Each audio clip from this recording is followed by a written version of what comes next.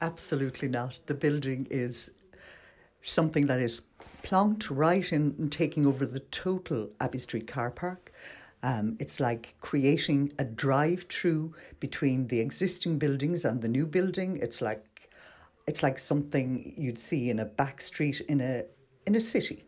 Okay, the raised walkway would be lovely, but the building itself makes absolutely no sense. Zero sense. It's beyond belief, actually, to be honest.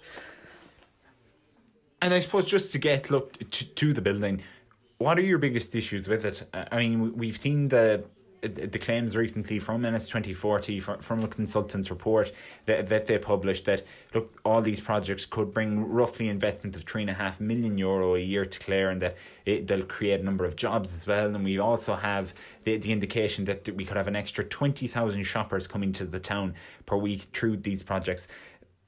Look, you've seen the building. Do you believe it has the potential to do that? I see it has the potential to take the heart out of Ennis Town completely. It's a generic building, more suited to a big city. I don't know if it's even suited to an Irish city. They have no anchor tenant. They have no internal plans. They're talking about on their website, they're talking about on the portal, they're talking about corporate. Would we not like a corporate body in the centre town? We'd love a corporate body in Ennis at central headquarters, but we'd love it out in the Gort Road where there is a purpose-built building for that kind of development. We're not going to be able to get trucks in and out of this small area if they're talking about a big retailer. It doesn't make absolute any sense. We should be going towards the Westport model, where they have repurposed the existing buildings and making the town a medieval town. This town, it's more medieval than Kilkenny, who has totally branded itself a medieval town. Ennis has much more historic significance than Kilkenny, and we don't see that being highlighted at all. And Michelle, you had your opportunity to put your questions towards the board of Ennis 2040 and the planners of Ennis 2040. Parking, look, it's been the biggest issue, I think it's fair to say, of Save Ennis Town and anyone else who's objected to the Abbey Street redevelopment, alongside the civic space issue. But were your concerns over parking into the future adequately addressed? Oh, not at all. Not at all. Not in a million years. I spoke to one of the engineers, and there was a last minute deal done to get the GA on board with the Clyster car park, which we've all been using, which we welcome as people who work in the town. But it's full before 10 o'clock every day, and they're saying, God, there's going to be 100 additional spaces. 100, and they're going to bring in 2,000 people extra. How does that address the parking?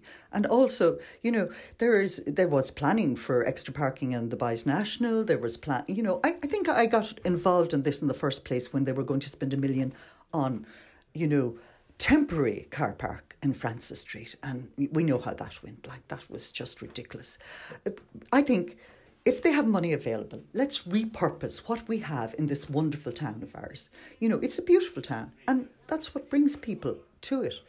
If we're not we don't want to be a generic, soulless place.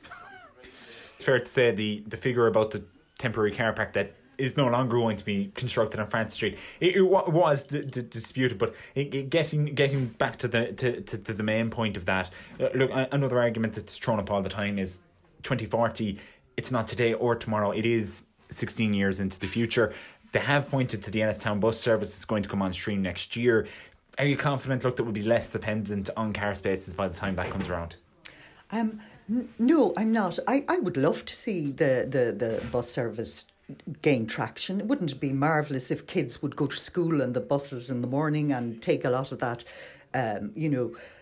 peak time traffic out of the picture. But if you're a parent working in a town, you need to bring your car in. You have to bring your kids to this and that.